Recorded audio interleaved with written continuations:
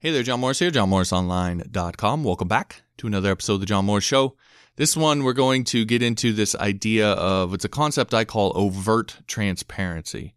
So we're going to talk about what that is. I'm going to give you an example, some examples from my own life when I was really heavily into sales and how I used it there, and then how we can transfer that to our freelance work and interacting with potential clients and get them to like us in a way that builds a foundation for trust, because a client will not hire you, a customer will not buy from you until they get to the point of trusting you enough to be able to do that. And so we're going to talk about, again, how to use overt transparency to do that. It's a very powerful principle that you can use in your interactions. Now, before I get into that, a couple things. So first off, I just want to say a big thank you to everybody who sort of stuck with me as I was going through my WordPress course launch. Those of you who've been around for a while sort of know how it goes, but if you're new, this may have been your first time doing that. But I launch courses on a regular basis, and when I do, I tend to sort of focus my content around those courses. Obviously, I make some blatant sales pitches and that sort of thing, and so it was a really successful launch. A lot of new students in. I'm confident they'll learn a ton from that course. And so, again, just a big thank you sticking through all of that. Also, this month, I'm trying to do a new course each month. And so this month, I've decided that that's going to be what I would call Module 3 of my Upwork 101 course. So if you've seen my Upwork 101 course at all, upwork101.com if you're interested. But that teaches you how to build your Upwork profile. I've always sort of envisioned this as a multiple module course, and I would consider that to be module 2. So now what I want to do is move on and make module 3, which is how to bid and win on jobs. So we're going to talk about things like how to find the best jobs, how breaking down project descriptions, writing your project proposals. And one of the things we're going to be talking about is in your back and forth messaging with potential clients, how to build rapport and how to push them over the edge in those conversations to get them to hire you. And I think there's a ton we can learn from the experience I had as a car salesperson, because most of the sales that you do in that scenario isn't I'm giving a presentation or I'm giving a pitch. It's a back and forth conversation, very similar to the same kinds of things that you're going to be doing in those back and forth with clients. So I really want to dig into this. And again, this idea of overt transparency and how to use that to get people to like you enough to where they start trusting you. Of course, before I get into all that, I do want to encourage you to head on over to store.johnmorrisonline.com and check out all the coding training there. Also help support the show. My Upwork 101 course, my new WordPress course, my PHP 101, object-oriented programming course, login script, PHP forms, all that is over there if you're needing some coding training. Again, store.johnmorrisonline.com. You can use the coupon code JMO at checkout for 20% off anything in the store. I'd appreciate that. All right, so with that out of the way, let's go ahead and dive into this. So again, this comes from my experience selling cars, and my experience selling cars is kind of funny because my sales, I sold a lot of cars, and I was a pretty good car salesman, while at the same time my sales manager hated my guts. He really did. I remember one time he told me, and he meant it in a very derogatory way. He wished with every fiber of his being that he could fire me. But I remember him telling me one time, he said, I don't know what it is. And he really emphasized, like, I don't get it. Like, I have no idea why, but people just seem to like you. And so, and this was in a conversation where I had done something that he didn't like. And he was basically like, I really want to fire you. But he's like, I don't know why, people just like you and buy cars from you. So I had a really interesting sort of experience as a car salesperson, doing a really good job, yet being hated by my sales manager. And one of the reasons, the big reason why he hated me is because I essentially broke every rule that they had. So when you go to work at these places, they sort of assume that you don't know how to sell, and they put you through all of these different training programs and teach you all of these things. And early on, your manager's kind of standing there over your shoulder a little bit and is watching you and everything you say. Then you'll go back and he'll critique you and say, you should be doing this and doing that. And I consistently sort of refused to do the things that they were asking me to do. Because I had actually done sales before, I'd been really good at it. So I had some understanding of what I was doing, and I couldn't stand all of the little tricks and gimmicks and so forth that they would use on people. For those of you who've never done it, car sales people in particular, I've done several different kinds of sales, and they all have sort of their little things.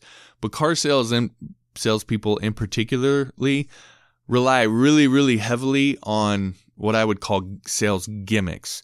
And it's just sort of these little things that they do that you don't really notice to get you to think in certain ways. So for example, one of the things that was really big when someone would come in and want to look at a car is they wanted to get you focused on payments versus the overall price of the car.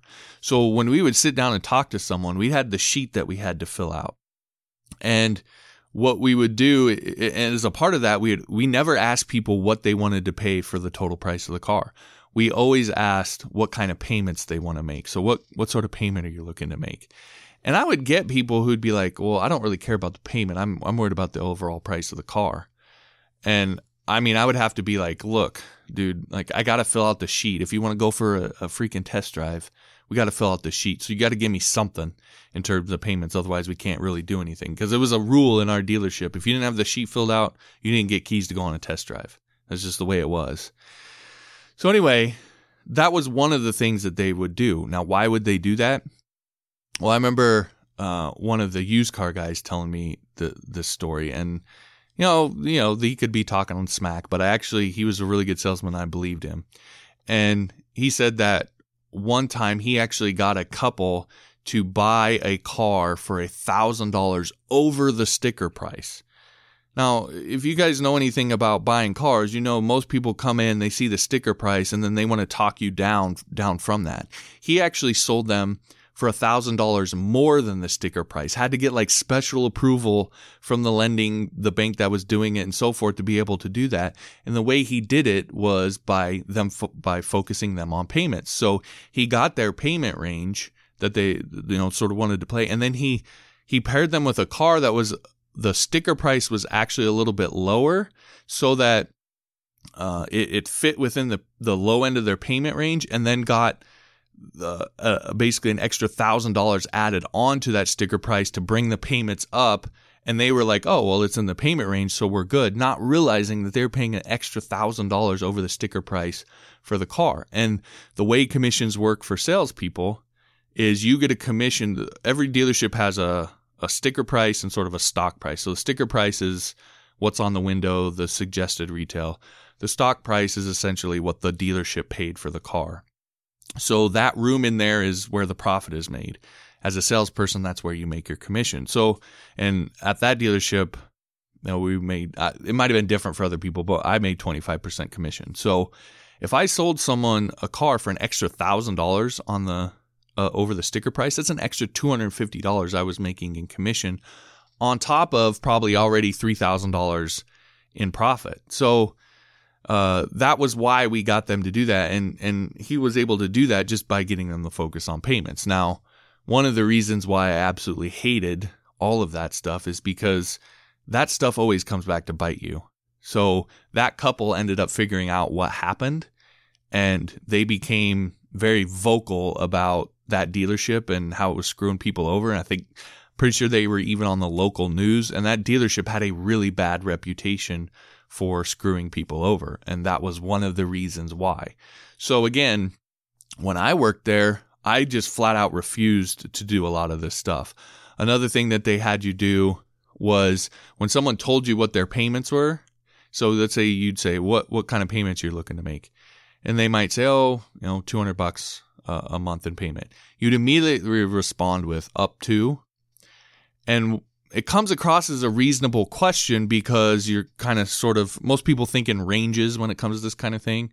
So it feels like you're asking them the range. Of course, you're not saying down to, right? You're saying up to. And, most people would respond, well, 2 to 250, whatever, somewhere in there. Not realizing that for every $50 you increase the payment, you increase the overall price of the car by $1,000, which is an extra $1,000 the dealership makes. It's extra $250 in commission that I make. So that little 2-word phrase was really, really important. So anyway, there's all sorts of this stuff that when you're selling cars is there. I just sort of flat out refused to do it. So one of the things that would happen is people would come in and they would want to test drive a car. Most people come into a dealership and they just want to test drive a car. Like I said, we had the sheet we had to fill out. So people would come in and I'd sit them down and say we'd have to fill out the sheet, and they'd sort of be like, hey, I want to go test drive the car before I start talking numbers. That was sort of what people wanted to do. And I would just tell them, look, dude, I have to fill out this sheet. My manager will not give me keys until I fill out this sheet. So if you want to go test drive a car, I got to fill out this sheet. Now, I wasn't supposed to tell them all of that, but I always did. And there were 2 reasons why. One, it actually worked to get them to fill out the sheet. So in this actual sales sort of process, it worked to get what I needed from them.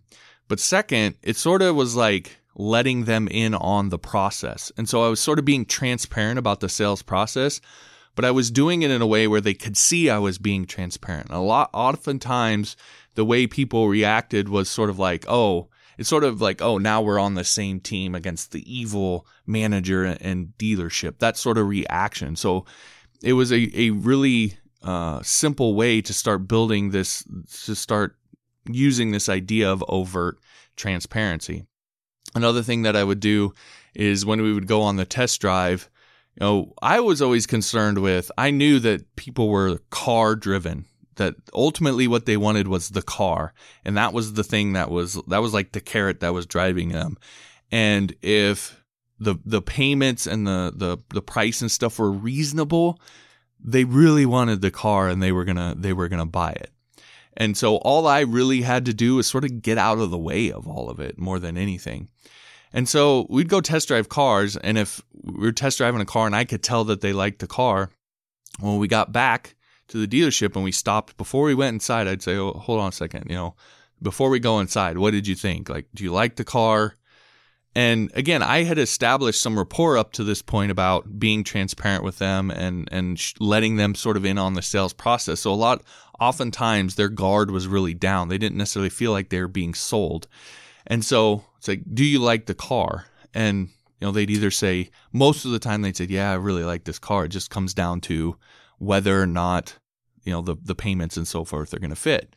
And so what I would tell people is I would say, and I was not supposed to do this at all. This is sort of like cardinal sin number 1 when it comes to selling cars. But I would tell people, okay, look, the sticker price of this car is, let's say, $27,000. I'm going to tell you, I'm not supposed to tell you this, by the way. Like, if you tell them that I told you this, I'll get in big trouble. That right there is overt transparency. I'm about to be transparent, but I'm telling them that I'm about to be transparent in order to get them to like me and trust me. So I would say I'll get in trouble, and I would, by the way. None of this is not true. This is all 100% true, but I would say I'll get in trouble if you tell them that I told you this. But the stock price of this car is $24,000. So that's our area to work. I know you want to get a deal off of the $27,000, but if I sell you the car for $24,000, the dealership makes no money. I make no commission. I'm not going to do that. I'm not going to sell you the car for, $24,000. So we got to meet somewhere in the middle, and it's going to come down to what my manager is willing to do ultimately, because it did. The manager just sort of drove that whole thing. And there were a couple effects of that. First off, most people responded to that by going, oh yeah, that makes sense. I mean, you got to make your money. You got kids to feed and all this sort of thing. They were reasonable. They were like, yeah, that makes sense. So we'll go figure it out. And the other thing it did is it pretty much guaranteed that at that point I was going to get the sale, because a lot of times deals would fall apart in that negotiating process because people didn't like the not knowing. They felt like they were in sort of this game, and I would always have to go back and forth with the manager and so forth. And it was such a pain in the butt. I just wanted to tell people, And so again, it just sort of locked in the sale. They went into that process comfortable, knowing about where things were at, knowing where I was at, sort of knowing what they were getting into, and also, again, trusting me because I was telling them things that I wasn't supposed to be telling them. And it almost every time guaranteed the sale. Really, the only times that I ever had people when I did that who didn't end up buying the car was my manager was being a D-bag and sort of messed up the sale. So again, this idea of overt transparency and being transparent with people, but being transparent in a way where you tell them you're being transparent, where they see it, and that is what gets them to like you. Because people like transparency and they like people who are transparent.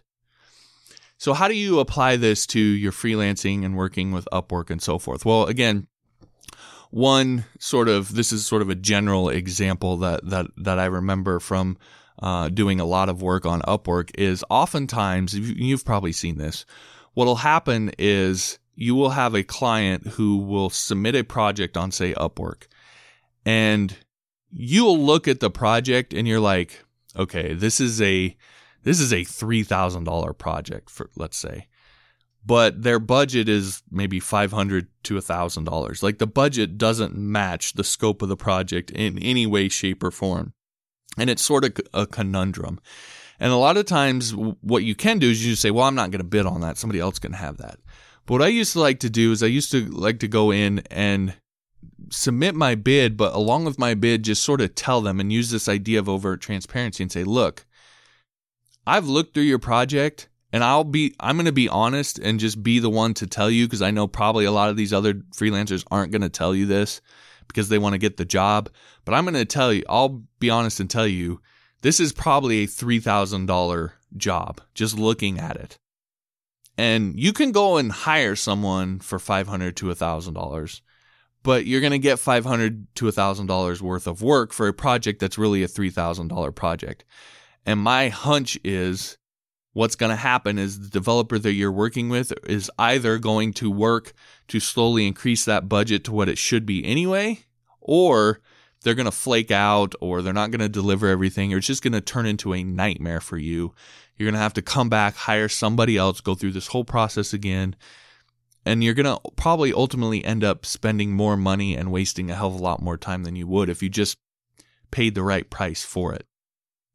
And so what I'll do is, again, it's a $3,000 project. That's what I would charge normally. But because it seems like you have maybe a little bit lower budget, I will do the project for $2,000. But your budget range of $500 to $1,000 just does not match the scope of the project. And oftentimes, very, very often, I would have those people respond to me and say, oh, well, I just didn't know. A lot of times clients just don't know. And so they'd say, oh, I don't know. And very often they would not only hire me, but hire me and say, look, if it's a $3,000 project, it's a $3,000 project. I will hire you at that price. Now, there were definitely plenty of people who'd still hire me at the $2,000 because they'll take the deal. But you'd be surprised how many people will actually hire you at the price that you said it is worth, because they want to make sure they're getting quality work. They want to make sure the person developing their thing or building whatever it is that you're doing for them feels satisfied and content and wants to do a good job because they want good work back. And so again, this idea of overt transparency and telling them, being transparent with them, but telling them that you're being transparent with you. Look, I'm going to be honest with you. Look, this is oftentimes if you start a statement with look, you're getting into overt transparency. You're telling them something that is maybe difficult or that other people won't want to say or whatever. And you're sort of letting them in on the behind the scenes or a secret or some hard truth or whatever, but you're making sure that you're telling them that you're doing that so that they see you being transparent. That's sort of the key. So again, with your interaction with clients, look for different things where you can be transparent about the reality of a situation or about what you're thinking in your head or what's going on, the context of, say, maybe Upwork and all the different people bidding on it and so forth. You can be transparent about something, but be transparent in a way where you show them and put it in their face that you're being transparent. That will get people to like you and ultimately trust you, because most often people that are trying to sell somebody something, because you're ultimately selling your services when you're doing this, won't do that, won't be honest with them, won't tell them hard truths. They'll try to tell them everything that they want to hear. Tell them things they don't want to hear, but make sure you're telling them that you're telling them things that they don't want to hear, because you want to be honest, because you want to be transparent. And that is what will trigger that sort of liking, that respect, and get to the point of them trusting you. So that's just one thing that you can do, one very specific thing you can do when it comes to building rapport. That is one of the ways that you can actually generate specifically that rapport between you and somebody else. So I've used it a ton, both when I did sales before with cars and shoes and all the different things I did before, but quite a bit when freelancing as well. It's something that can be very, very effective, and it helps set you apart because so many other freelancers simply will not do it. All right, so that'll do it for this episode. Now, one of the things that I want to mention here is, as I said, I'm going to be releasing Module 3 of my Upwork 101 course. If you haven't taken Module 2, though, which shows you how to build your profile, I want to recommend that you do that. That if you go to Upwork101.com, you can learn more about the course. But one of the big things it's about is, especially if you're new to Upwork, it can be sort of eye-opening, because a lot of times what the conundrum, the dilemma that people who get started on Upwork are faced with is, I'm new to this platform.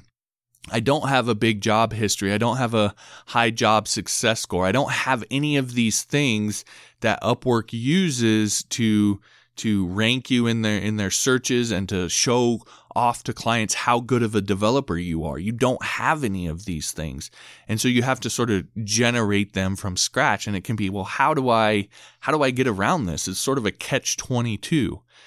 One of the things that you can do that not a lot of people know about is this idea of relevance, because it's not just rank that matters on Upwork. It's also relevance. So Upwork's sort of stated mission is to match clients with the best freelancer for their job. And that for their job is the relevance aspect of this. And so when you're new and you don't have the rank to show that you're one of the best freelancers, the way you can get around that is through relevance and being more relevant to the job that someone has, or the project they've created, or that they're searching for a freelancer for, and so forth. It'll allow you to rank higher in searches, but also people have this natural sort of believability when it comes to people who position themselves as specialists. And so you can use these things to your advantage when you're new over on Upwork. And I show you how to build your profile based on all of this in that Upwork 101 course. So again, if you want to get going on Upwork, you want to, if you're new over there and you want to be able to get going right off the bat and start getting work and so forth, I highly recommend taking a look at that and building your profile in the way that I show you there. So that you can get going with all that. So again, Upwork101.com, you can learn more about that course. All right, so if you like this episode, I'd appreciate if you'd hit the like button. Also, if you haven't yet, be sure to subscribe so that you can get all the future episodes. Also, all the past episodes and all those subscribe links for iTunes, Twitter, TuneIn, or iTunes, TuneIn, Android, all that you can find at johnmorrisshow.com. And finally, if you'll rate and review the podcast over on iTunes, I'd greatly appreciate that. I'll also give you Module 1 of my PHP 101 course for free for doing that. You can get all the details, again, at johnmorrisshow.com. Just click on the Start Here link at the top. All right, thanks for listening. I'll talk to you next time.